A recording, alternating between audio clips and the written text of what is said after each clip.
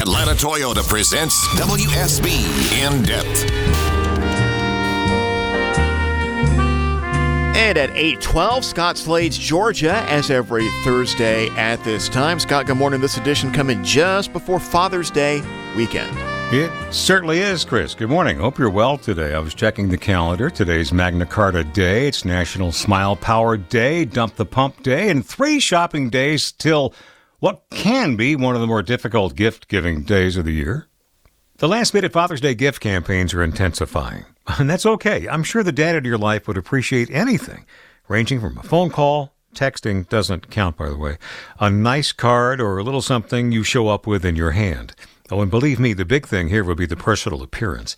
The things your kids make with their own hands wind up being Hall of Fame Father's Day gifts.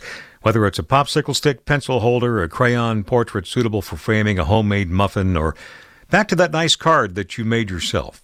Priceless. Speaking of handmade gifts, have you ever taken the time just to write a letter of gratitude to your father, or to some other figure who did you some solids as you grew up? You may have heard that gratitude journaling got a real boost during the pandemic as a way to break out of isolation blues and boredom. So how would you start? Well, here's how I would start with my dad. Thank you for encouraging me and advising me and for not getting upset that I was no good at sports, Dad. Thank you for insisting I learn to swim early. Thank you for allowing me to make mistakes. And along that same line, thank you for that tour of the old Spalding County Jail when I was a boy. It made a lifelong impression. Thank you for allowing us to grow up on a farm to teach us how to take care of ourselves. Thank you for letting me know the importance of paying your debts.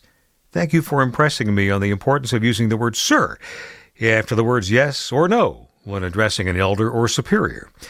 Thank you for teaching me the value of other people's time. Thank you for showing me real-life private compassion when you would mark medical bills paid in full and then send them to patients as Christmas cards when you knew they had no way to pay. Thank you for teaching us to respect the world and to pay attention to nature, but not to fear it to the point you never get to experience it. Thank you for showing me the curiosity potentiated with tenacity will allow you to do just about anything you set your mind to. I lost my father 10 years ago. He was a good one. Good dads have a way of loving and teaching and correcting and hoping you won't make some of the same mistakes they did. I hope you'll have a chance to tell yours how you feel this Father's Day, and I hope you'll be able to find that gratitude that can heal. If this doesn't fit your situation or it's too late, try to find a way to write that letter anyway. Whether it's gratitude or out of forgiveness, it could be good therapy. Chris? My dad's also been gone 10 years this month, in fact. Those are all great gifts your father gave you. And, you know, you've given us some good ideas there just to try to repay some of that, as impossible as it is. We thank you. Thank you.